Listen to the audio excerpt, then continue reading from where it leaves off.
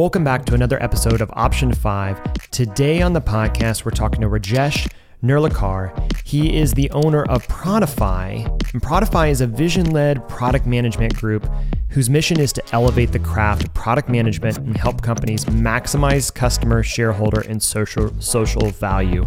That sounds right in line with what we are trying to talk about here on Option 5. He has a ton of experience working with product teams, both from startups all the way to enterprises. And we had an awesome conversation. We spent a lot of time talking about his framework, the vision-led product management framework. And it's incredible to think about how he's connecting all the different dots of the things that we have talked about over the multiple episodes here on Option 5 into a very simple framework that he takes his clients through. So let's learn from Rajesh what makes a vision-led product management team. Let's jump into it.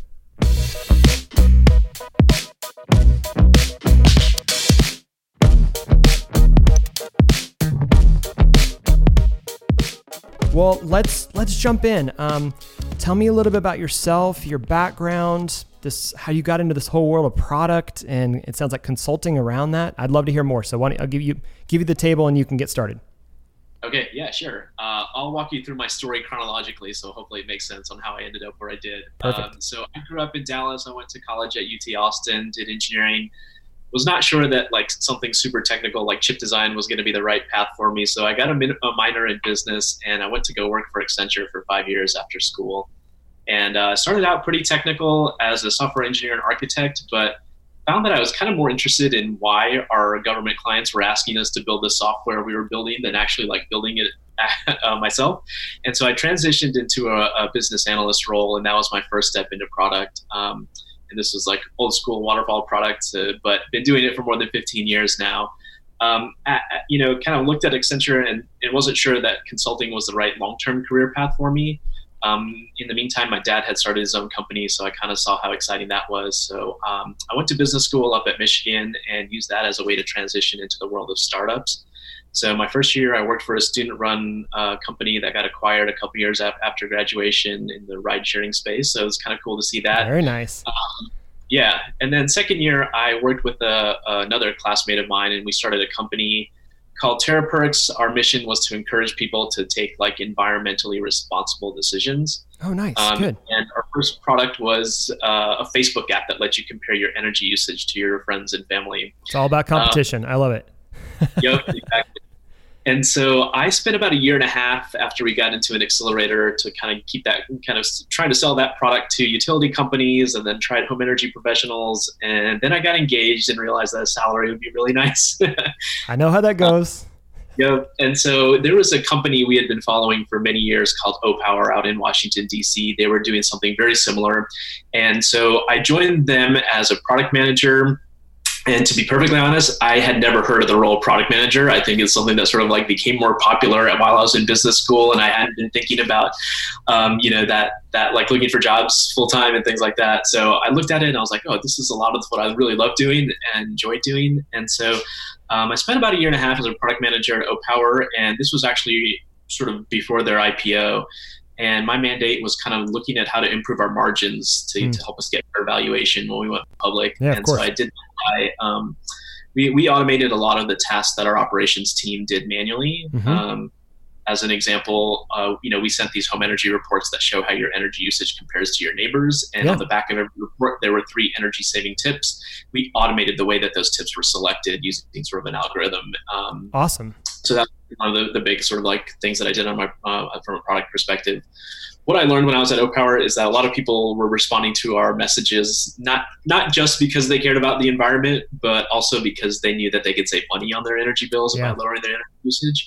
And I started doing a little bit more research on sort of the financial sort of situation that was brewing here in America, and I decided to join another startup out in DC in the fintech space. And so I joined Hello Wallet as a senior product manager, and we made a financial wellness product that we sold as an employer benefit. And so I was there for about a year before we got acquired by one of our investors, Morningstar out in Chicago. So I ran the product management team for a year after the acquisition. My manager moved to a role within Morningstar pretty soon after the acquisition. And then about a year after that, Morningstar asked me to also come out to Chicago and take over a broader product portfolio. So there I was managing probably about a $40 million portfolio within sort of workplace benefits product suite with a team of about 20 people. So that was product managers, product operations, and technical project managers.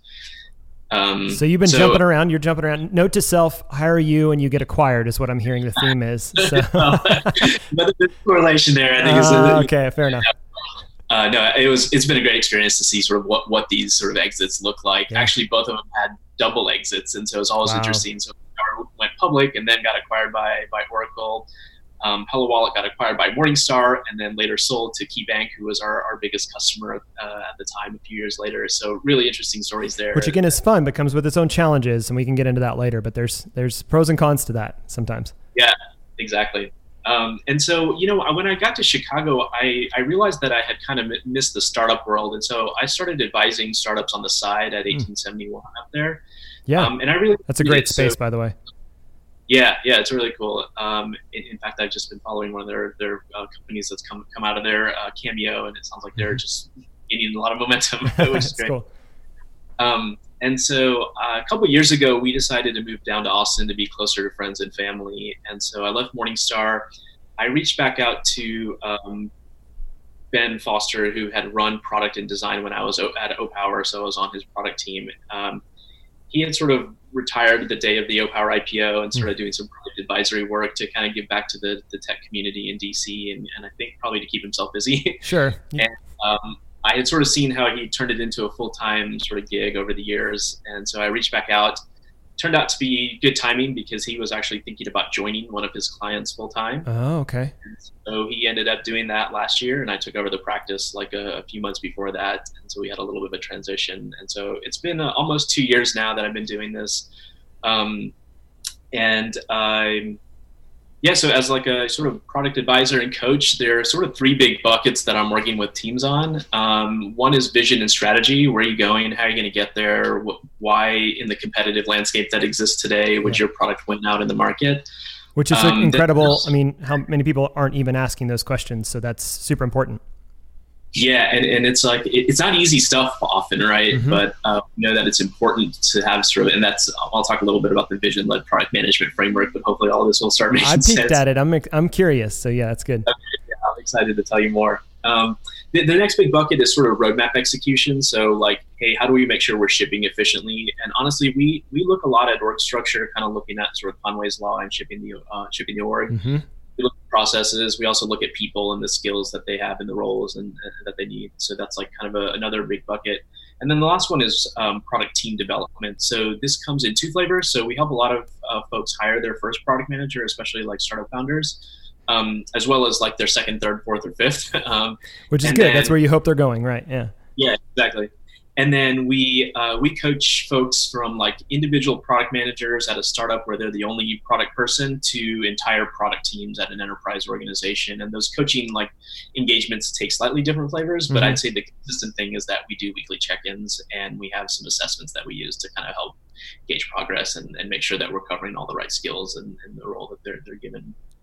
So, I mean, there's a lot that I want to dive into there. So I want to be mindful of time here to a certain extent. So when you think about, so I love the fact that you're calling them product teams. That's something that we've been talking about a lot as well. The industry doesn't. I mean, people don't know what to call this new way of working. What are those product teams? Two sides. What do they look like when you go in? Maybe when you're getting started, what's the kind of typical landscape of how most people are thinking about putting these teams together? And then, what are you trying to shift people towards? What do you think is the better way to work as a product team? And there's a couple other questions that come from that, but just bouncing off of what you just said there. Yeah, for sure. To clarify, when I said product teams, I meant product managers in particular. Okay, cool. That's helpful. I typically use the word squad to describe the group of people who ship changes to the customer experience. Good. And I think like y'all, that includes like product, engineering, design, maybe QA, and then like once in a while you throw the subject matter expert in there if it's like a regulatory like. Perfect. Yeah. So, but there's like I said, we look at org structure a lot. I Mm-hmm. think I see a lot of teams who are oriented around technology stacks. So you've got the mobile team and the back end team, and then like, front end team, which has its like pros and cons for sure. I think it's very much makes sense to have engineers who are in like similar code bases, like working on things together. Yeah. I think the key thing that you lose with that, and like where we normally try to talk to teams, is sort of the external customer facing perspective. And so, I've got a whole blog post on this, like the 8 ways to organize product squads. But my favorite is a combination of looking at like the personas that you serve. So like, I think a big one that a lot of teams face is I build these internal tools that like my operations or customer success team like and manage, but I'm also responsible for like customer facing user experiences and products. And so the reason that we'll typically sort of advise on thinking about the personas is like whether or not you think personas are good or bad, I think it at least reminds you that this sort of key outcome that the person expects from the product is different, and it gives you a different set of KPIs to sort of optimize your roadmap against.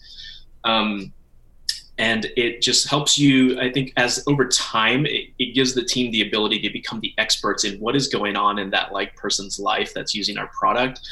What are they trying to accomplish? Why is it important to them? What prompts them to come into the product and start using it?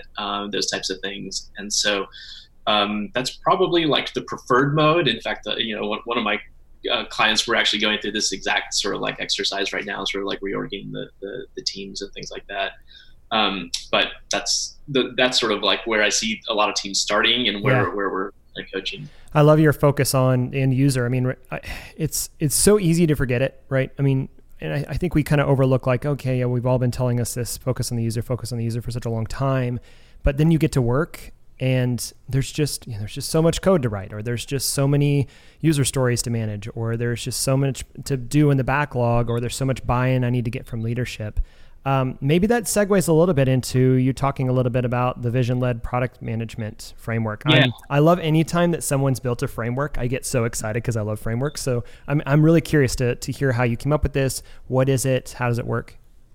Yeah, sure. So the framework is effectively the culmination of our own like lessons and best practices from like, decades of me and my co-advisor, co-founder Ben, like being product people at startups and larger companies, as well as having advised almost 60 companies now over the past 5 years. We've kind of seen what happens across different industries and like company stages and team dynamics. So that was what sort of prompted us to put the best practices into a framework. There are like 5 key concepts, I would say, with vision-led product management. So the first is to actually define the metrics of success for the product. And we do this in 2 ways. One is obviously looking at what the business would define as success, right? ARR, like, company valuations maybe for earlier stage companies. That type of stuff. Something with a dollar sign in front of it. Usually, yeah. Yeah, but like you said, the easiest, or I think the biggest risk in product management is that you start trying to build a product that just keeps your internal stakeholders happy because there's so much focus on those metrics. And so we normally start these types of engagements with like building the customer outcome KPI pyramid, as we call it, which is like, what is the number one thing that customer is hoping your product is going to help them accomplish in their lives? Right. And then we use the pyramid framework to sort of like do 2 things. One, establish a relationship between KPIs, in particular, the leading indicators from the lagging indicators. But 2, to also make sure that there's like a small subset of KPIs. It's not like 35 or 40, but it's maybe like 5 or 7. Make it achievable in some possible way. Yeah. Exactly. So because every KPI requires a lot of time to like track and report on and communicate and like all those things, right? So you don't want to have too many of them. So that's kind of the first thing, is to say, what does success look like for us internally as well as for our customers? Then you kind of look at that customer metric and you say, okay, so if this is the thing that matters most to us, this is the metric that they use to measure the value of the product. What can we do to deliver like sort of a customer journey that would make it sort of like, 10x better than whatever they have today? And I use 10x just like in the nomenclature of it pushes you. It pushes you, right? Hairy, audacious goals. I get it. Yeah. And so this is where the vision piece comes in.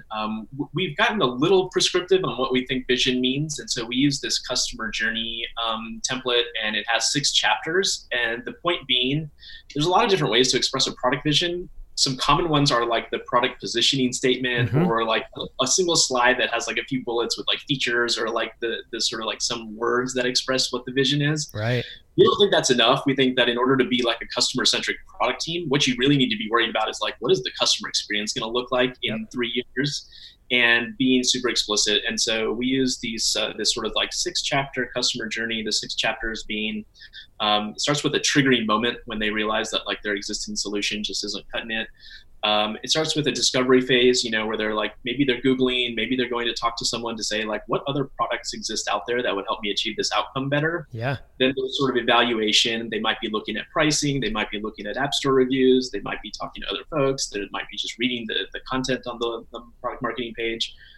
Then it moves into trial. So like in the evaluation phase, they're just trying to decide like, does this look better enough that I should even like give it a shot? And there's trial, and that's really largely encapsulated by the onboarding experience. And like, are you delivering value quickly in that onboarding experience and helping them believe that your product actually is going to help them achieve the outcome they care about? And then ongoing usage, obviously, like, trying to use the product regularly. Then it kind of comes full circle back to what we call the switching chapter, which is that moment where something goes wrong with the product and they sort of start falling out of love with it, right? So I'm like kind of going through this honestly right now. I always try to use like real world examples, but like Zoom has been a little bit of like on a rocky sort of like ledge for me with its quality for audio. And I think it like maybe comes back to when they just changed the Mac version to run like locally on your machine instead of like doing. And I've had some issues with like the microphone, with like stability, which and, didn't like, used to be an issue. It used to work great. It was perfect, right? And like, yeah, we use the Cato model to kind of talk about these things, but they violated sort of one of my must-haves, right? Which is what prompted me to start looking for the next, like, I just started doing some initial discovery or exploration. Yeah. So that's like kind of the format we say, like the vision should be expressed in this. We actually use like this comic strip visual, so you can kind of get it on one screen. Something really easy that someone could read in 1 minute and see, oh, okay, I get it. And like, I understand it. Like obviously mock-ups are helpful as well to sort of supplement it. Sure. But identify the key outcomes, envision like what that journey should look like in 3 or 4 years. And the time horizons vary based on company stage, honestly. Sure, of course. And then the next step is sort of like looking at creating a strategic plan, which is basically a giant story mapping exercise. Which, if you said, okay, so this is what we want the customer experience to look like. Here's what it looks like today, and we clearly need to change like these 5 things. But what's the right sequence to change those things over? Yeah. There's sort of like this story mapping exercise you can do where you say like, okay, like in 2020 we want to make this step, and then in 2021 we're going to make the second step, and like. But what we actually try to get teams to focus on is that because you're oriented around the customer journey and lots of different teams, marketing, customer success, product, own pieces of that customer journey, it's sort of a cross-functional roadmap for the customer journey as opposed to just the product, where the product is usually like zoomed in on like the trial and like usage like chapters of the journey. It gives you a way to align with other teams who might also be, doing things that might affect the customer experience, right? I think I love so much of that because it touches on so many things that we talk about, whether it's, in some ways you're building habit loops because you're talking about a cue, routine, reward kind of methodology here.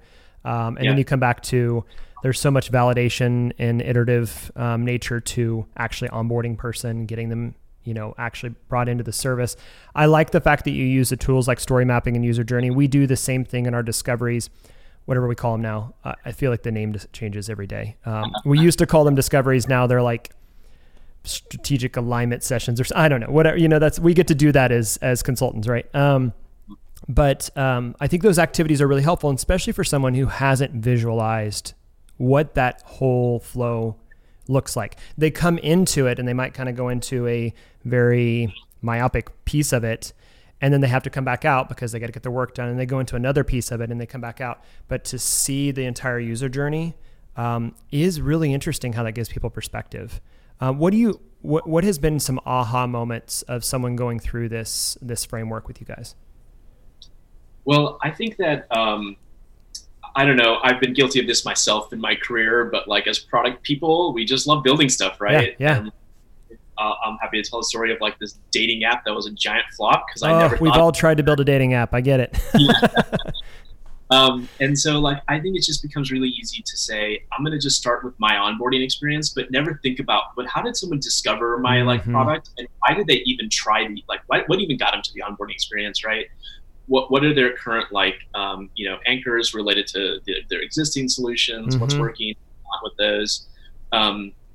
And then like, why did they decide to try my product, right? So I think that's kind of the big one, is that once you start bringing things in this like holistic nature, which is like, this isn't about the user experience from the moment that they decide to like download the app and like register. Right. It's about the entire like journey. All the way up front. Yeah. So I think that's like help folks think about it. The switching chapter is kind of interesting, which is like, obviously customer success would be zoomed in on this one and saying like, when am I going to like potentially lose, a customer? And NPS is probably the best predictor we have. But I think the question is, but do you have an experience? Have you thought about what that experience would look like from a customer perspective, right? Like, yes, maybe there's an email that goes out that says, do you need help? But maybe you should say something else like, hey, it looks like you might be struggling with this area. Like, do you want to set up a call, or like, here's our guide or whatever, Well, now we have tools, whether they're third party or in-house built, that allow us to customize that feedback loop a lot better than we've ever been able to before. Yeah, exactly. So we've sort of identified key metrics. We've envisioned what that customer journey looks like. We've used story mapping to build a strategic plan that's kind of like multi-years. Yep. Then the last two parts are like to actually create a roadmap that balances between strategic like progress, like near-term optimizations or feedback requests, and then technical stability. And then the fifth piece is sort of like, how do you actually execute on that roadmap? So like with the roadmap itself, this is like a hot topic, obviously, for most product folks. Figure that one out for us all. Yeah. Well, where we've landed on this is like, okay, it's fine and nice to say, here's our vision of where we want to get to, and here's sort of like a game plan for how we think we need to get there, like some stepping stones maybe. But it's not like you could just then allocate 100% of your product development capacity to just going to work on that stuff, right? And so we use this sort of 3 buckets or 3 swim lane model, which is, it says like some percentage of your capacity can go towards making strategic progress. Some percentage needs to be like focused on the existing product that's in market, especially if it's drastically different from where you're trying to get to. That might be like responding to customer feedback requests, or like trying to optimize a conversion funnel to like eke out like a little bit more revenue or retention or those sorts of things. And then there's always the technical stability, the things that engineering is always asking us about, and that usually gets swept under the rug. But the reality is, let me address the technical debt. Let me address, Yeah, exactly. Well, I don't know. Maybe this is just me coming from the financial wellness world, but I know that it's like probably better to just be thinking about your debt at all times, as opposed to like realizing that your debt is crippling and you can't buy a house or a car, and like, you're like locked into some situation. So we use this because we realize that almost every product team is grappling with all 3 of these like categories of things to work on at any given time. We think the hard decision to make is actually like, what percentage allocation do you put towards each of those 3 buckets? And that's actually something that's largely dependent on the product stage. So obviously, if you're launching a new product, like almost all your effort's going to go to like bringing your vision to life. Yep. But as soon as you get those first few customers, you might be like spending 50 or 60% of your time iterating on the feedback that they're providing you. And all of that feedback is probably then forming like some new vision where you're like, man, shoot, I thought this is where we should be headed. But as you're early trying to find that product market fit, you might be like switching directions a lot of times, right? Yeah. And so and then the tech debt one, right? Like that becomes even more important as you get to scale, right? So like ignoring like performance issues when you have 3 customers, like, okay, maybe not a huge deal, but ignoring them when you have 3,000 or 30,000, totally different. It matters. It matters. Yeah, for sure. So then we have like the roadmap, and then we kind of look at the processes by which teams are actually shipping, and like, is it efficient? Are there a lot of dependencies? Does it take a lot of time just to figure out like, who should this go to or something like that, when you have multiple product squads that are like building different, or like working on different parts of the customer experience. What are some of the biggest challenges or problems you see happening? Is there a theme that you see going into companies that they go, you know what, this is pretty normal, everybody kind of struggles with X? I think that if you look at the hot topic right now, I think there's still a challenge in the waterfall mindset almost of like, I have a fixed scope solution that I need to build over some period of time, and I need to know how long it's going to take. So I think that's probably still something that happens. And, I think that's at the root of it is sort of that product management is a new role that's taken many different shapes at many different organizations, but often it's like grown out of a project management like world. And so it's kind of thought that way. Yeah. So I'd say the biggest part we focus on, in addition to like the org structure on sort of the roadmap execution piece, is like, how do you, I call it sort of investing proportionate to confidence. It's all the lean startup concepts, which is like, how do I build the qualitative and quantitative evidence I need to justify spending more time on this solution in particular? So we use sort of like an alpha, beta, general availability concept of like rolling new features out. In fact, the roadmap, like sort of column headings, are not timelines, but rather what phase is like a given feature. And so the idea is like, in order to exit from alpha to beta, like in that story mapping exercise, the product person hopefully defined like what the exit criteria were, right? It might be qualitative, which is like, 80% of people we did usability testing with asked us when this feature is going to go live or something like that. Or they said that they would definitely use it, which is always one that I kind of wonder about. But so where's their money? Yeah, exactly. Yeah, especially if there's payment involved. Yeah. But the idea is that there's kind of a stage gating process there. Which is that should we, if in the alpha we spent like 2 weeks building it or 3 weeks, then should we now spend 3 months like fleshing out all these other details that we thought we needed to like get to? Have we validated some of those critical assumptions well enough? And I think this kind of comes back into a little bit of the discovery versus delivery trend that you might be seeing across some product teams, which is like, when do I get a chance to like think about what's coming next, learn more from my customers on whether they actually want it, and like maybe put something in front of them like a prototype to get feedback. One of the things that we've been, I wouldn't say consistently doing, something we're trying to do more of is create, I'm really passionate about this idea of rhythms and disciplines. And so I think one of the things that we try to get our clients to be thinking on is whether it's a monthly, I love daily stand-ups, I love weekly check-ins, I love retrospectives at the end of sprints. They're great ceremonies and routines that really just build discipline. And I think one of the ones that we're trying to get clients to take a look at is saying, whether I think quarterly is kind of the rhythm we find works for most of our clients, is once a quarter coming back and saying, how do we revisit some of these core attributes that we were originally going after? How do we revisit to make sure that we're all still aligned on kind of those key performance indicators that we thought the user wanted? Is that still true? Has anybody actually seen it or used it? Have we actually tested those things? And then how do you, again, get them used to going, hey, next quarter, we're going to come back and ask these same questions. We're going to come back to it. And you start to get, again, into that rhythm and that discipline of doing it. It's helped. Some clients like it, some don't. I mean, it's hard because you're basically saying, hey, stop for days or maybe even a full week worth of production work to start asking these really hard questions. Yeah. And I think the hard thing, like obviously having come out of the product management space, like it's kind of there's never, it's sort of this never-ending flow of work, right? So once one sprint is over, I'm kind of like thinking about the next one. But then there's like, if you think about the lean cycle, it was like there was a measured step in there. And when did I have time to go look back at whether people liked what we released, whether it moved the needle on some KPIs or not? So I think like another thing that we look at on this process side is like, where is the quantitative and qualitative feedback loops built? Where are they built in? And how often are they, like you said, quarterly for sure. I think in some, for earlier stage companies, it should be probably like way more frequently, like monthly or bi-weekly. Absolutely. And I think I love that you're framing it up in the fact that it does really depend on the stage of both the company, of the product itself, maybe the maturity of the team. For sure. So it sounds like your background's definitely been heavily in product management. That's right. And even as I'm hearing you kind of define the way that you guys do consulting, in some ways you're kind of doing product management for hire a little bit until they got their own team and they start to build up their own processes. Is that correct? Am I saying that right? Actually, I would say... or are you really coaching their product managers? Okay. Yep. Yeah. So we actually don't do... The distinction I make between sort of advising and coaching is whether there's a deliverable that sort of comes out. Yeah.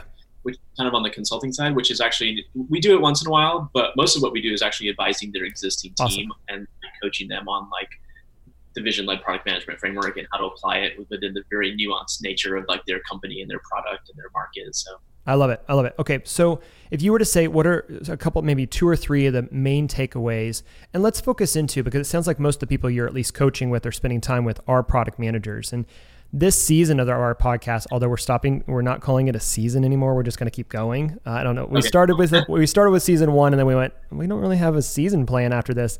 So in this kind of relaunch of the podcast, we're talking a lot about focusing in on the different members of the squad, if you will. And so we're going to be having conversations with designers, having conversations with product leaders. Sometimes that's someone that's actually saying, I'm not in the team, but I kind of delegate to the team. Or in this case, product managers. So what are the 2 or 3 takeaways that you really want product managers to be thinking about as they either get into the profession or grow in their role? What does that look like? Yeah, I think it might actually be for all 3 of the folks that you just mentioned, honestly. But right. I'd say the 2 or 3 things I would ask product folks to think about. Number 1 is, like I said, if you want to be a data-driven product manager, start thinking not only about what metrics matter to your business, ARR, NPS, like all those things, retention, but also what is the key metric on your customer side. And like there's a, at first you're just going to take a stab at it, and then later you're going to learn more about your customers, but at least you have something to work with. You realize that maybe we are measuring the wrong metrics, but definitely don't lose sight of what your customers value and how they use their product, because it gets really easy to just like focus on the internal metrics, I'd say, is one. The other one is like I said, I think product managers, like, it's really easy to kind of zoom into your part of the customer journey. And this is a place where we really look to partner with design to sort of like elevate the role of design to start thinking at a like much more holistic level, and to help us with like the vision, which is like, where do we want the customer experience to go? We've used a lot of design principles and things like that to help us shape the sort of direction of those things. But think of the design team as your close partners, and then obviously engineering too. Not to say that like engineering isn't involved in some of those discussions, but I think the reason it's so important to have that something that defines that long-term vision is that it's just all about context when you're communicating with your stakeholders with product, right? So it's one thing to say, hey, we're going to work on this thing for the next sprint or 2 or 3 or quarter or whatever. But then there's like also the question of like, well, why is this the thing we're working on? Why is now the right time to work on it? Also, what's coming up after this? Mm-hmm. And I think that what's coming up after this is often something that's overlooked. But, Ben and I were actually just like talking about this the other day. It's like, I would argue that a lot of technical debt is actually caused by the fact that product managers never told engineering or design that this is the thing that's coming up next. And so, they chose a technical implementation or a data model that assumed that a customer would always look like this, without knowing that like, oh, we're actually going to go after this new market down the road. And like, hey, I get it. Hindsight's and always I don't want to distract you from maybe the work that you need to get done in the near future. And so stay focused, but then you end up making these decisions that don't apply to a long-term goal. Yeah. And that's like the kind of core concept behind vision-led product management, is that there is some end state in mind. And so everyone can make the right decisions on like how to make progress towards that. Now, if we realize that we have the wrong end state, that's like a totally different thing. And Sure. You might realize relatively quickly, but at least there's something that everyone's working towards. That's great. So where do you go for inspiration? I mean, everybody who's thinking strategically and thoughtfully, they're thinking about learning. And so I like to kind of nerd out with the people that are nerding out about where do you go? Where do you get inspired?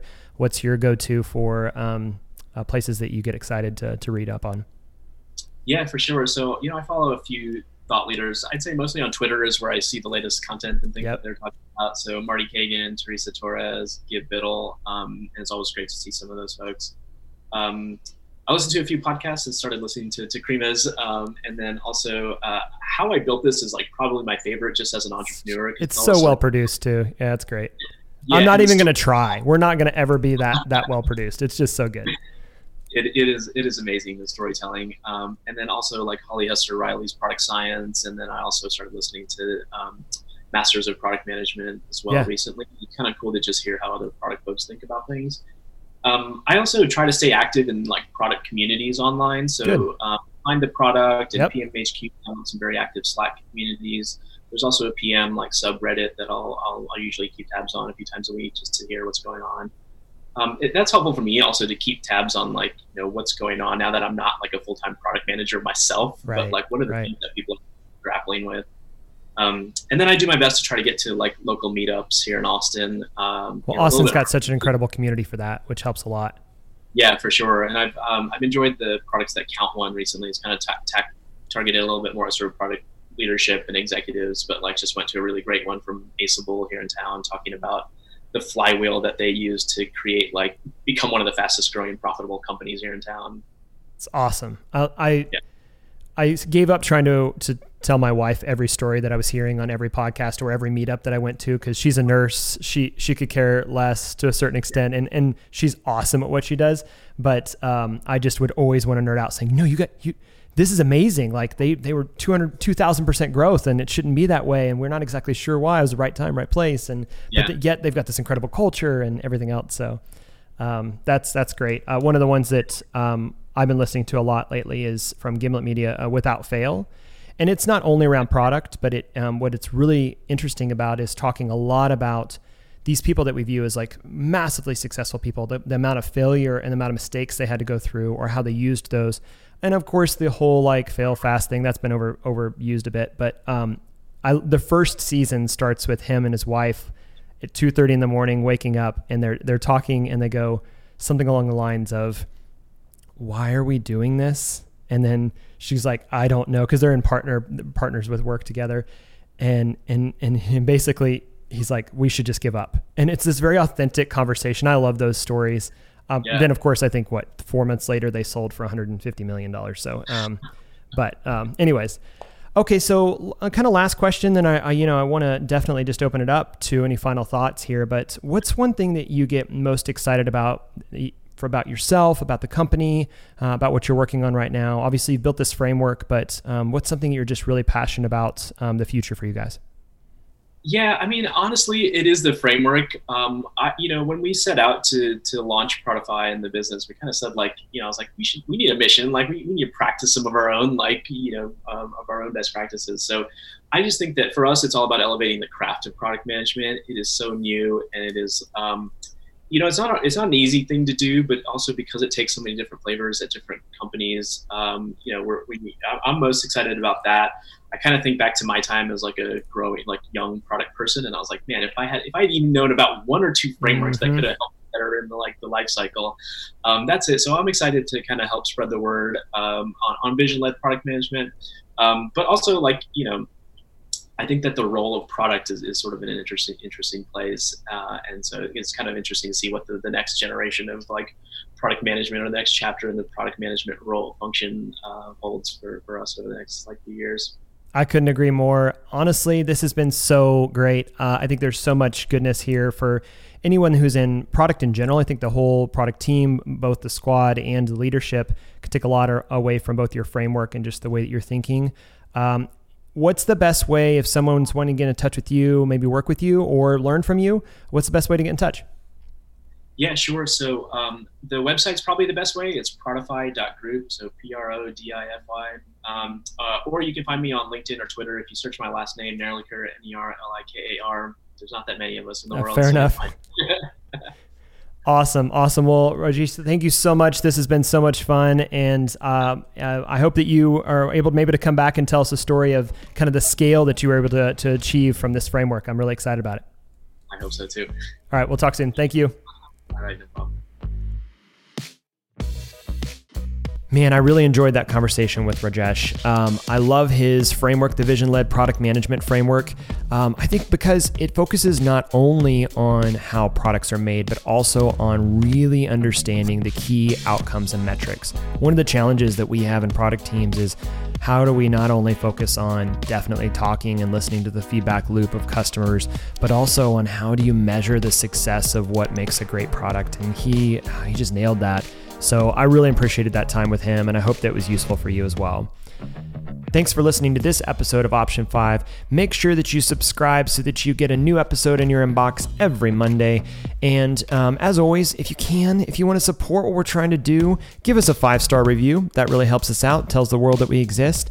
And tell your friends, tell your coworkers, tell your bosses, and tell your team that Option 5 is the place to learn how to basically create the most effective, the most efficient, the coolest, the most fun product teams that are creating incredible products, and sometimes how they have to say yes and figure it out to get it done. Until next time, see you guys later.